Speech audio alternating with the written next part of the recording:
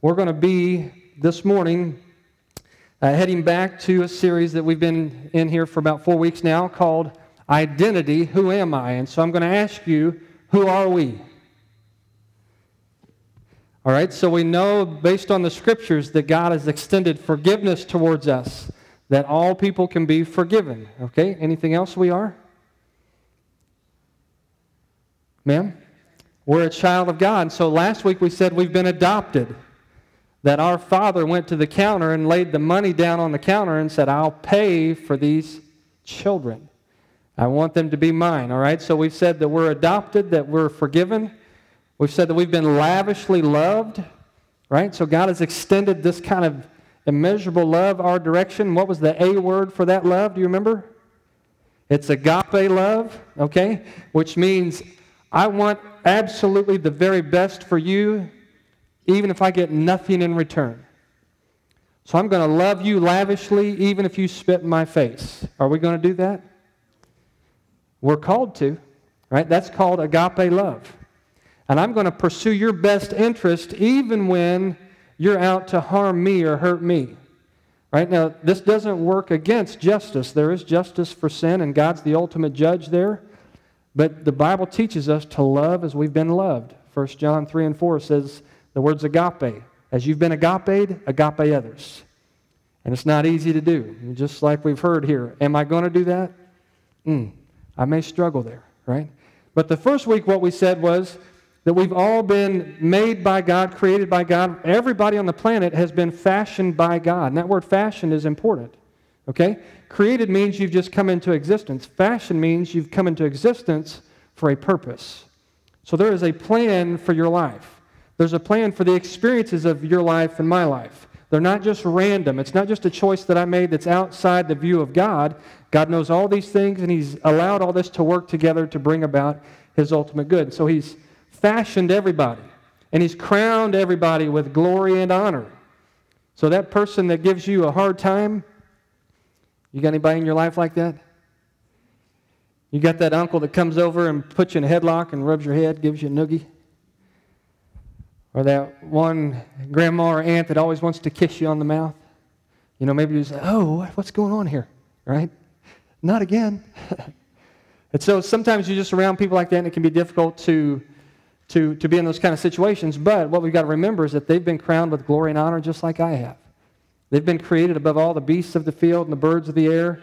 They've been created to have dominion and to rule this planet just like you and I have. And so rather than looking at somebody as a different color or a less than or as an annoyance, somebody I can't stand, somebody that doesn't like me, I need to look at all people as though they've been fashioned by the hand of the Master. Paul wrote to the Ephesians and said, we are God's workmanship. We are God's masterpiece. And that word translated there is the word poemia, which means we're like God's poem. And so to this world, we are the poetry of God because we've been created to be above all things. All right, so that's kind of where we've been, right? Those 4 areas. And so today we're going to press into another area, and we're going to be in Romans 15. So if you'd like to turn there, we'll be there shortly. We were in Romans 15 about 6 weeks ago, but for a different reason, looking at being strengthened and enduring through the power of the Spirit. Today we're going to look at another thing that God says over us. Okay, so this is extremely important. Like, the more that we study and the more that we talk about this, the more that I see this being challenged in my own life. Who I am will directly be lived out in what I do. And the way that I see myself and the way that I think, ultimately that comes out in my actions. So I've got to define myself the way that God does. So let's talk for a minute and see if we're doing so. Here's the question, and think maybe before you answer. Have you ever done something unacceptable to be accepted? Have you ever done something that was unacceptable to do, but you did it for the purpose of being accepted by somebody else? You know, people do this all the time. And an initial thought I think of is maybe like of a gang member. Sometimes you can find people who've been rejected by their peers or their family, and they will go do something that they wouldn't ordinarily do just so they can be accepted by this group of people, right? So sometimes we call that they're being initiated, or they have to prove themselves. And so they're doing something unacceptable to be accepted by other people. I mean, my past is littered with doing stupid things so that other people would go, that's awesome. You know, like, oh, he's one of us. It's the whole principle of I dare you. Have you ever done a dare? You know, I dare you to eat this food, or I dare you to say something, or I dare you to go.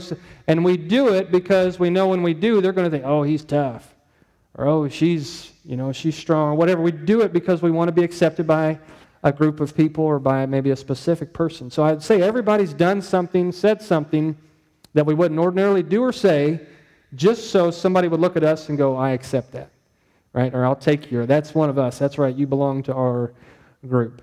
So being accepted is a big deal. And we know being accepted is a big deal because being rejected is also a big deal. Have you ever been rejected? Lots of these in our past too, right? Maybe you can remember a guy or girl that you asked out on a date. Or maybe you asked somebody to marry you at one point and they said, nah, don't think so. Right? That's hard. Rejected. Sometimes we go out for a sport.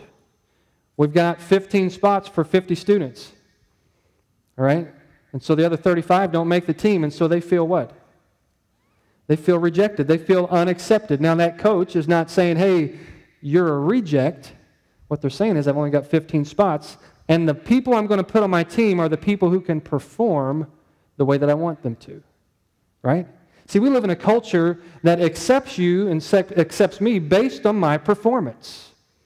So if I perform well, I get on the team. If I perform well in school, when I fill out my transcripts to get into college, if I performed well in high school, there's a good chance I may be accepted into this college, right? Accepted.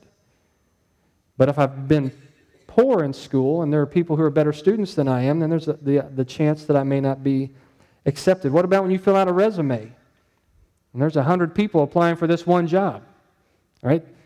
The people who are doing the hiring are looking for the person who they think meets their criteria the best. And so for a lot of those people, they're going to be rejected. And so we know that being accepted matters because being rejected hurts.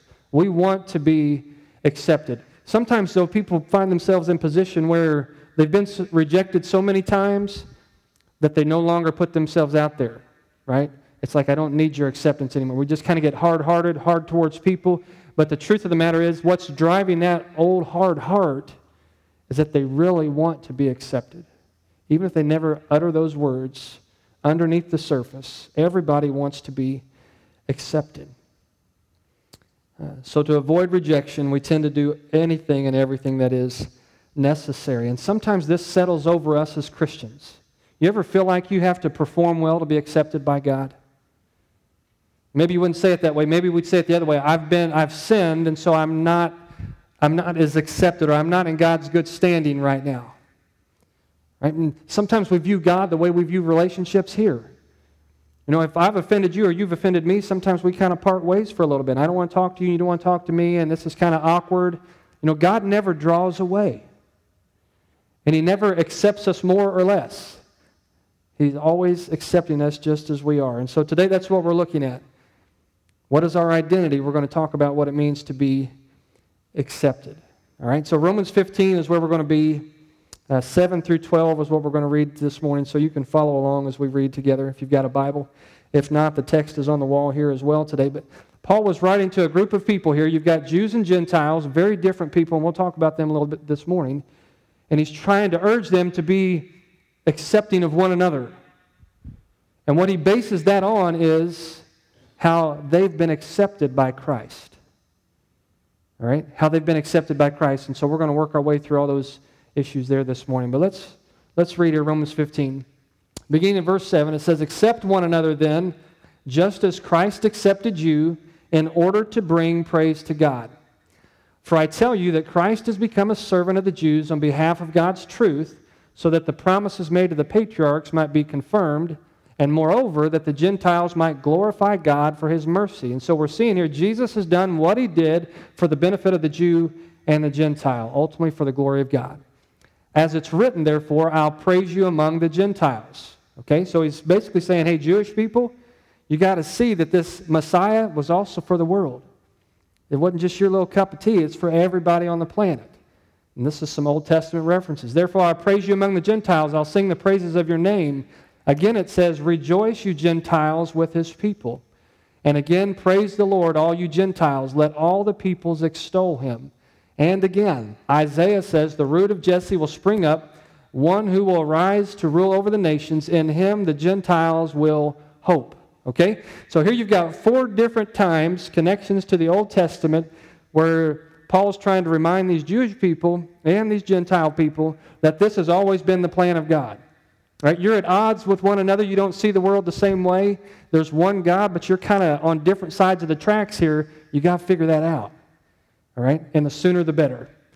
So that's part of what we'll be looking into here as well this morning. Being accepted and being accepting. And so our acceptance today, we'll note a few things that it's related on or what it's connected to. And so number 1 is this. Our acceptance is going to be based entirely in Christ alone. My acceptance in Christ, your acceptance in Christ or by Christ is entirely in Christ alone. And this is often where many people stumble. Right? Because we live in what kind of culture? It's a performance-based culture, right? And so the one that gets the promotion is the one who performs well. The one who gets on the team is the one who performs well. The one who gets cut from the team is the one who doesn't. The one who gets traded from the Cardinals to the Cubs is the one who's no longer of service to us, right? And they go to the Cubs and they're fantastic. It's just kind of how it works, isn't it? Right? So the point is, in a culture that is completely driven by performance, sometimes that soaks into how we view ourselves in God's standing. And what we see here, it's not at all about my performance. My acceptance with God is not at all about my performance. Just this morning, I was in a group text with my parents and my brothers. And my mom puts out a question, a biblical question, and she's teaching 4th and 5th graders. She was this morning. And so, guys, what's the answer to this question? And so I put my answer out there. And I knew I shouldn't have. I knew it. But I put it out there anyway. And so then chimes in the old holy one, all right, Travis, my brother who's 4 years older, and he says, well, the real meaning of the text is this. And he's had Greek and all this kind of stuff, and so he starts to blah, blah, blah, whatever, okay? And then the younger chimes in and says, well, yeah, I mean, the Old Testament, all these things are types of Christ, and so it points to Jesus, so it can't be what the middle says. And so I text back and I say, I'm never going to get beyond this. The story of my life has been, Corey, you're wrong again. All right? And so that's what I text, Corey, you're wrong again. And then I get all this love from him, you know. It's like, oh, you know, we're just teasing with you and all this kind of stuff. I said, I know I'm still right, so I don't care what you Greek experts think, okay? No, I didn't say all that. But the point is, sometimes still yet we find ourselves wanting to be accepted, or that I've got to prove myself. And what I tend to prove is that I'm often wrong. And so after we got to the bottom of that text, the last little thing I put was, I might always be wrong, but I'm still always accepted. And I thought, that's the home I grew up in. My parents, my brothers allowed me to be wrong, and they corrected me when I was wrong, but my wrongness, if that's a word, never had any influence on whether or not I was a part of the family. I was just accepted. Love me, hate me, I'm accepted. Doing good, doing wrong, I'm accepted. If I'm right or wrong, I'm accepted. And so for me, that's good because I've been a performance-based, driven person for part of my life and just kind of crucified myself under the weight of that burden because that's not the way it works with God. Right or wrong, He accepts you. Okay? Good or bad, He accepts you. And that is not based on us. It's based entirely, what we're talking about here, on Christ. He's our acceptor. He is our acceptance. So let's read it again. Accept one another then, just as Christ accepted you in order to bring praise to God. And so let's think about how we're accepted here for a minute. We're saying it's not performance-based, okay? So it cannot be about my good deeds.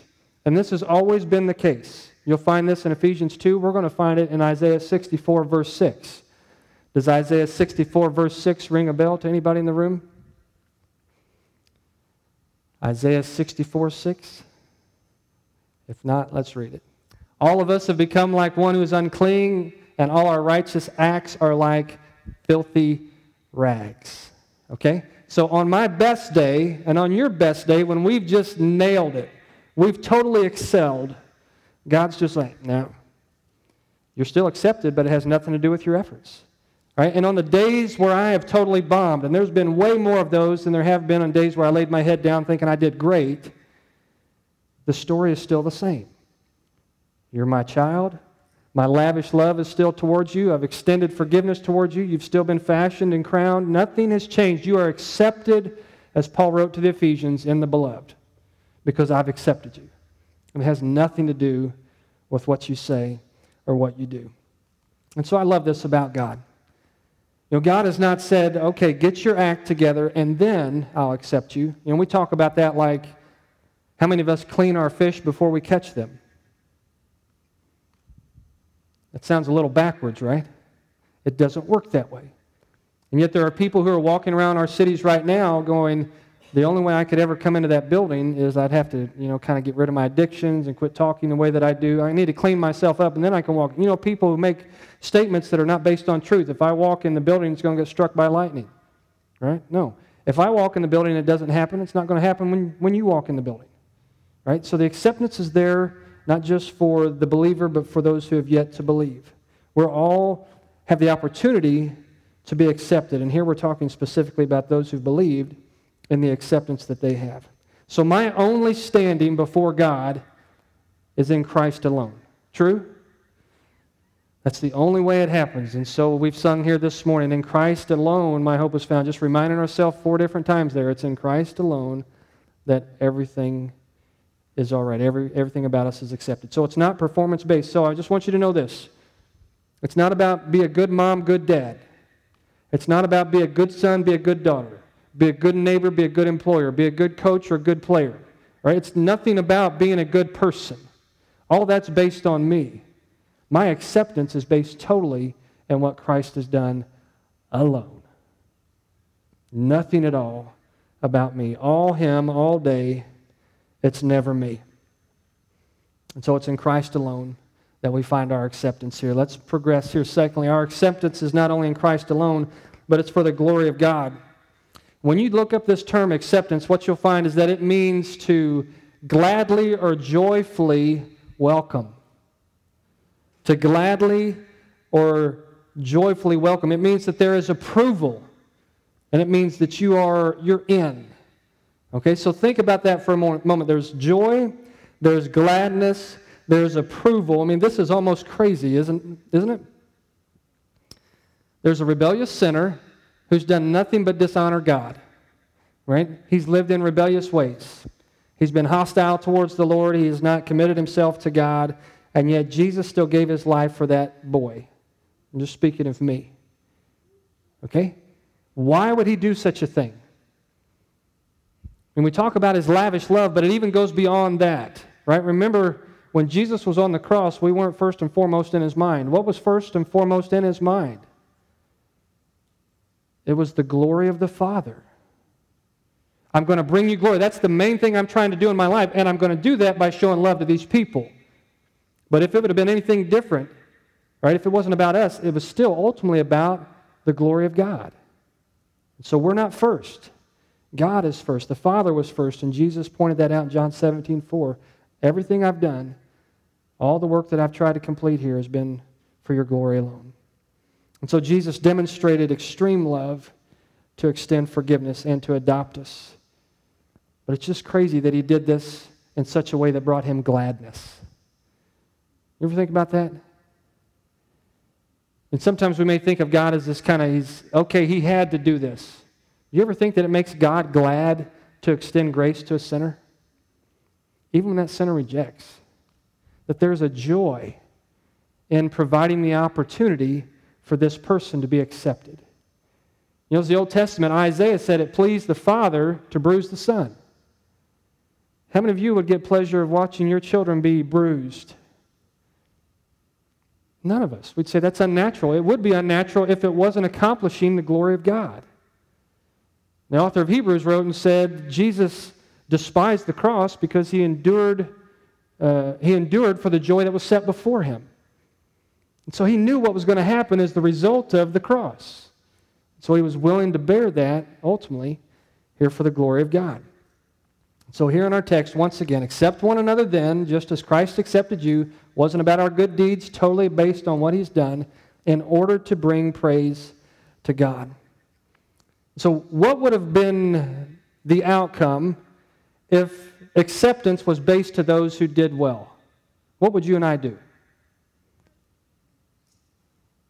What do people do who make the team compared to those who don't? Ma'am? Okay, so some who don't make it may try harder, but for some who make the team, sometimes we tend to brag a little bit, right? I got on the team and you didn't. It means I'm a little bit better than you.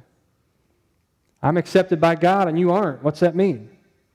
If we judge by the world's standards, it means my performance is better than yours, or your performance is better than mine. And so if God had set it up in such a way where it was about performance, nobody would marvel at God. That makes nothing of God, right? It makes it all about earned. You're accepted because you've earned it. You're accepted because you performed well. Nothing about the goodness of God, everything about how well we've done.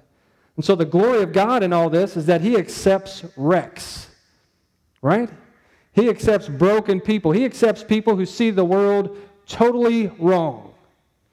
And he welcomes us just as we are, just as we've sung today. So that's how the world system works, but that's not how God's system works. I want you to think a minute about a guy in the New Testament, self-righteous Jew, hated Gentiles, killed Christians, turned apostle to the Gentiles. The ultimate goal there was the glory of God. What's that guy's name? Paul.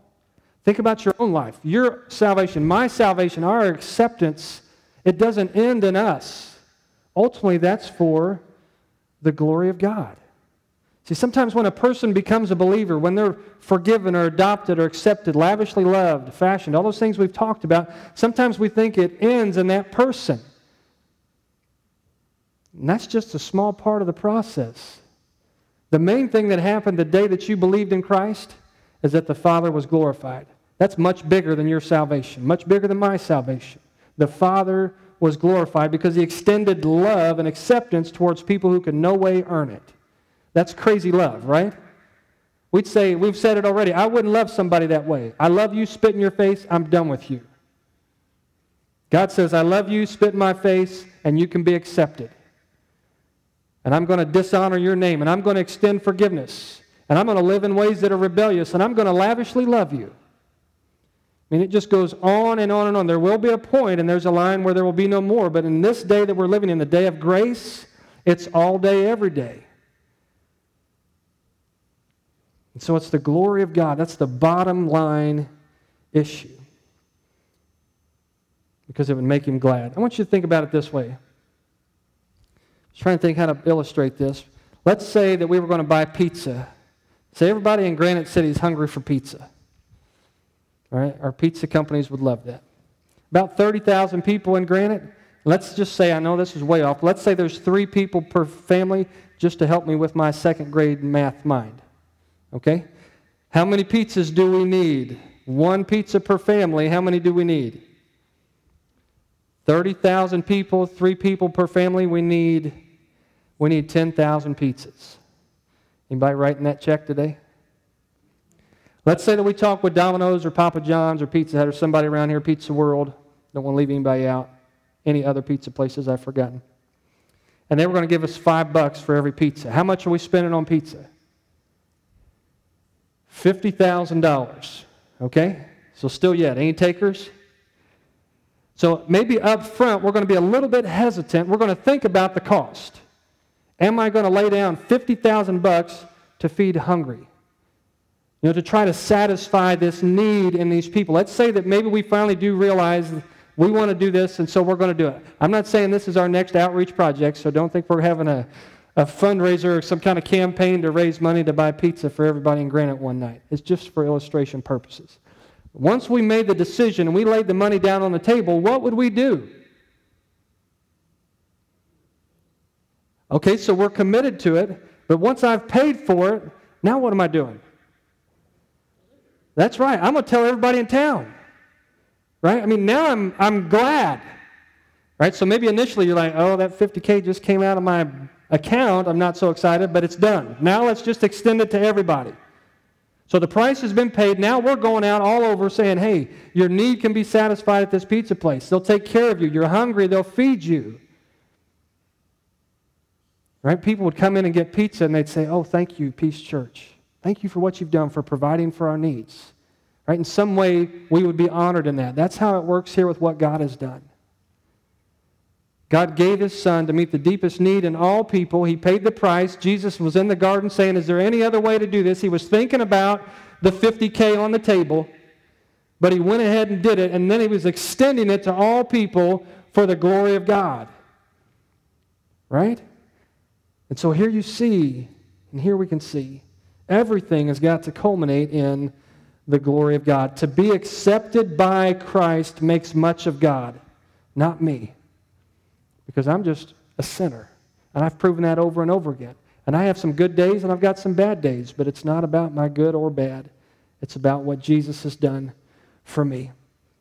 And so I need to have a correct view. Man, if I'd laid $50K on the table, I'd go around telling everybody with joy, go get your pizza. Don't let it sit there and spoil. All right? And if somebody's not getting theirs, you get two. All right? Just make sure that the pizza is eaten. It would be exciting. That's the picture here of acceptance. There's gladness. There's approval. It's just like, I can't wait to accept you, sinner. I know your life's a wreck. I know you've got addictions. I know the thoughts that nobody else knows that you have. Come home. Just like you are. Just come home. All of that points to the glory of God. And so the world will cast aside the weak, the hurting, the homeless, the deprived, the rejected. Those are the ones that Jesus extends the call to. All right, come home just like you are. I'll take you just the way you are. You got a wrong view of marriage, come home. You don't see yourself in the correct gender, just come home. All right, you're looking at how this world is good. You know there are people in this country right now who think we're on the best track that we've ever been on. And they believe that just like you may believe that we're on the worst track that we've been on in a long time. And Jesus said, just come home. Right? You're accepted. You'll be loved here. You'll be welcomed. We'll begin this process of helping you understand some things. So He willingly accepts those who trust in Him by faith. All of that for the glory of the Father because it makes Him happy. He delights in accepting those who are unacceptable by this world. And then third and last here this morning, for our acceptance, remember, it doesn't just deal with us, it's going to extend beyond us. And so there's going to be some compelling here. What drives the way that you do life? Our acceptance compels us to accept others. And notice here, it's who are unlike us.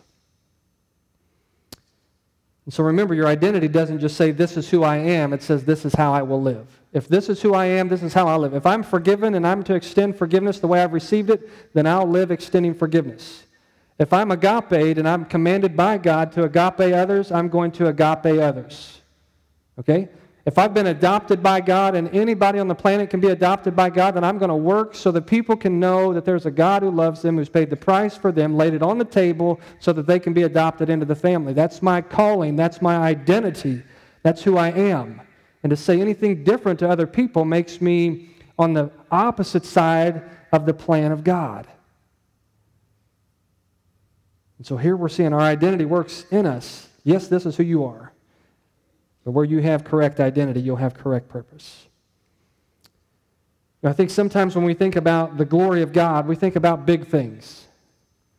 Don't we? Reach the masses. Have a church of, and you fill in the number. I've been able to lead X amount of people to the Lord. Sometimes we think about the big number. When Paul wrote here and he said, this is what brings glory to God, what is it that brings glory to God? You remember? What's the first three words? Accept one another. Okay.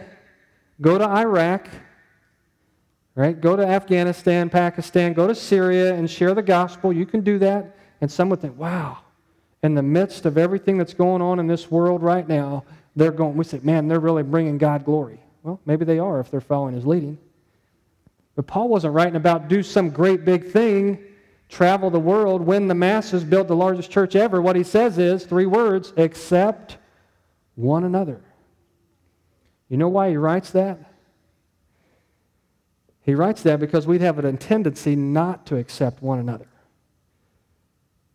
We have a tendency to want to press people away, specifically those who are different than us, even as believers. And so verse 7 again, accept one another then just as Christ accepted you in order to bring praise to God. Now let's clarify some things that are going on here for a minute. Who are the one another's? So we've got a group of people here who are known as the Jewish people. All right, so here's some characteristics of the Jewish people. These people would have been conservative. They would have been religious. They would have eaten certain foods that would have been viewed as clean.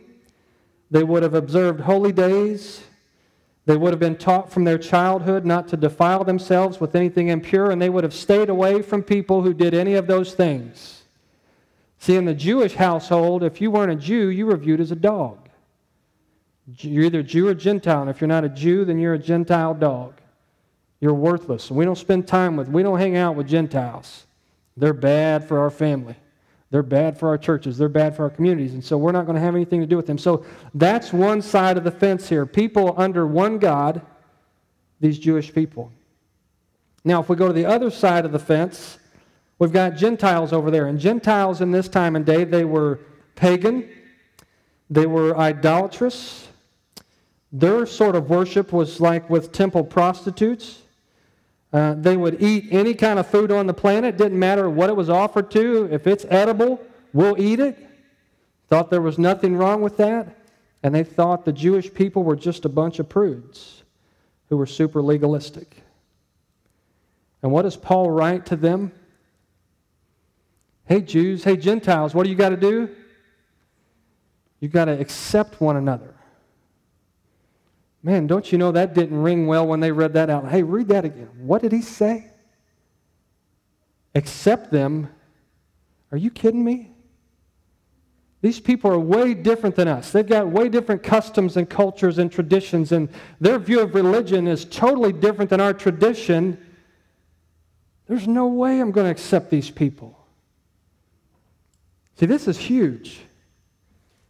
And it's definitely easier said than done. One way to say it would be this: the other person whom you are to accept is precisely the person who is radically different than you are in almost every way. Accept the person who is radically different than you are in almost every way. So who am I most likely to connect myself with? People like me, right? We find ourselves comfortable there. And so is the goal here to fill a room of people who think the way we do?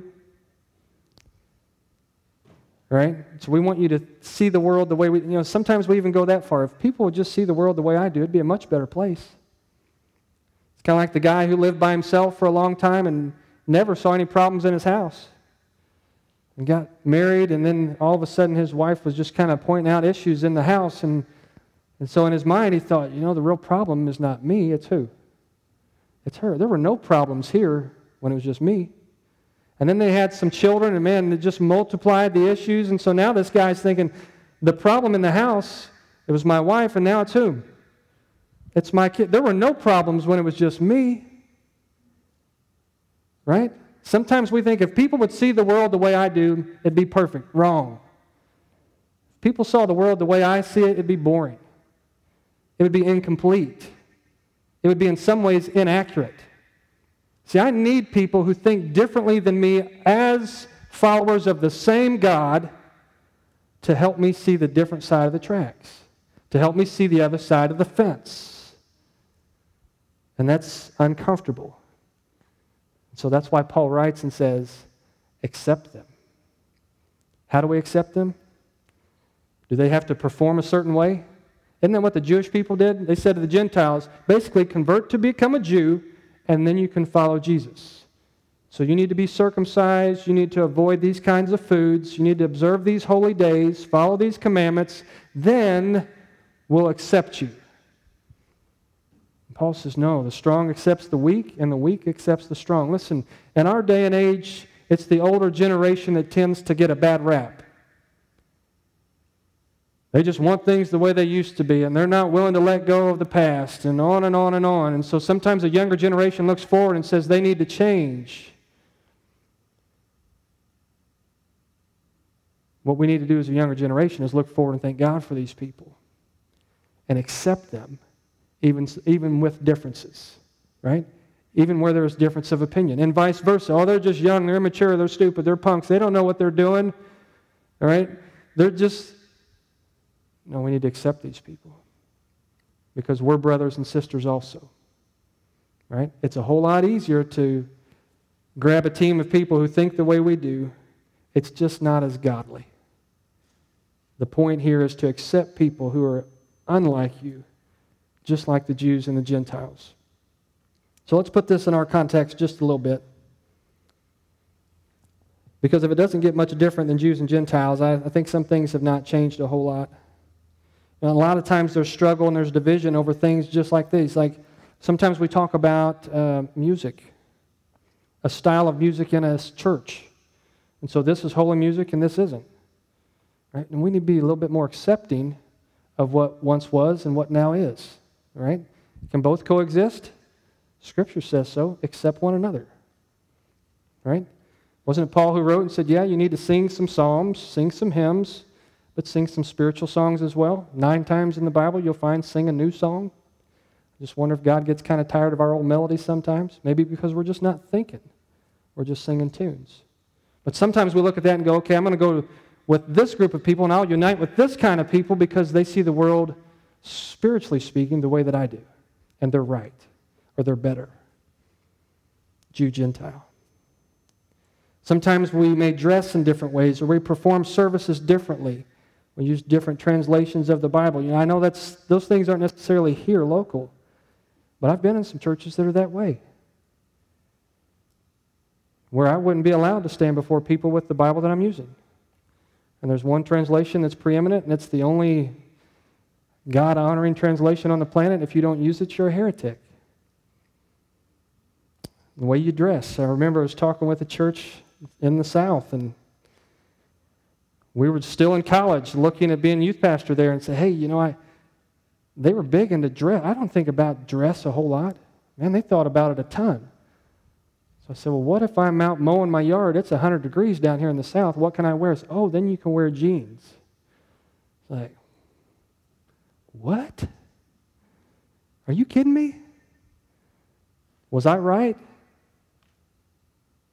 Wasn't necessarily right, wasn't necessarily wrong. Were they right? They weren't necessarily right or wrong, but what I'm learned through that is you got to be accepting of people because they have a different lens through which they're seeing the world. Doesn't make them right or wrong. Under one God, we got to be willing to accept one another. On and on we could go. But the goal is not to gather as many people who are like us, but to be willing to engage with people who think totally differently than us. Specifically here, those who are believers. Now, there's a story told of a church that was pretty traditional in its ranks, dressed to the dresses and suits and things of that nature, pretty structured. Most things never really got out of hand, or there was never really anything that happened that made you think, ooh, don't do that. Well, one Sunday there was a guy that walked in from a local college, and he had on like a Hawaiian shirt, untucked, had on a pair of cut-off shorts, and he walked up the aisle. And as he's walking up the aisle, everybody's just noticing this guy. And we'd probably do the same thing here, wouldn't we? And we'd pay attention to that, maybe for different reasons even today. Somebody walking the aisle, that would be kind of out of order for how we tend to work here. Wouldn't be unacceptable, it'd just be different. But this guy walks up, and he has a seat right here in the floor. And there's seats all over this room. And this guy walks in and has a seat on the floor. Well, one of the elders of the church, this gentleman, gets up and starts making his way forward. And you know what people are thinking. Yeah. Okay, so they're watching this man come forward and like, we're going to address your clothing. We're going to address your disrespect and walking down here and sitting right. We don't sit on the floor. And this man walked forward, and you know what he did? He came up and sat down right beside that young man. Right, and just kind of taught people a lesson there that morning. But yeah, that's not how we ordinarily do things. Nothing wrong with how we do things, as long as it's God honoring, if that's our focus. But there's different ways of doing the exact same thing. And just because it's different Doesn't make it wrong, doesn't make it right. It just means it's different. And so we need to be accepting of one another, just as, verse 7 said, just as Christ has accepted you. It's not based on your performance. It's not based on, are you doing it right, or did we do it well? It's based on what he's done for us. See, what I want to be careful of is I don't want to make anybody earn from me what I did not have to earn from God. No one should have to earn from you something they did not have to earn from God. Welcomed, accepted, just as you are. Sit wherever you want. You may dress different, talk different, sing different, think different, but if we're under the same God, the same blood, part of the same family, then I have to find a way to accept you. And that's God honoring. Jew, Gentile may be viewed a little different today, but the divide still exists, and it's probably in many more ways today than it was then. The compelling is to accept those who are unlike us. And so this morning, just kind of working our way through one verse, primarily verse 7 of Romans 15, we see that our identity is that of being accepted.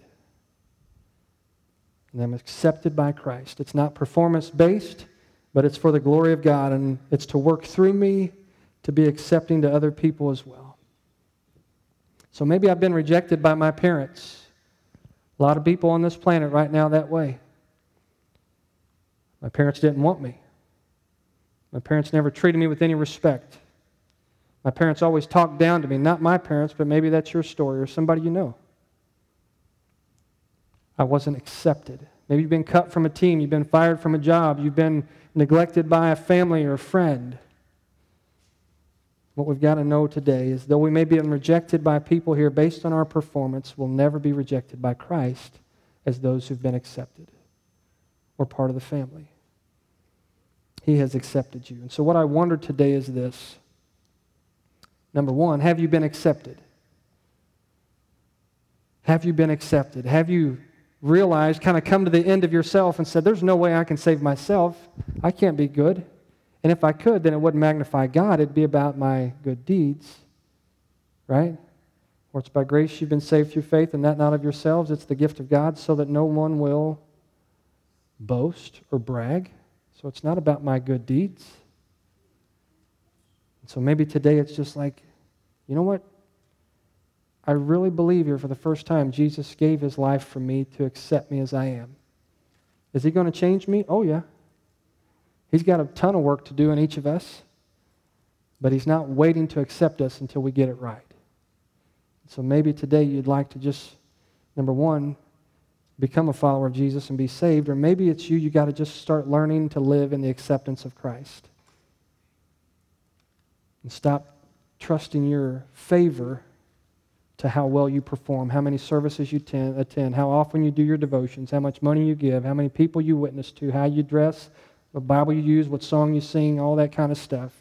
And trust all of this into the divine favor of Christ. We're accepted. And those who are accepted are to be accepting.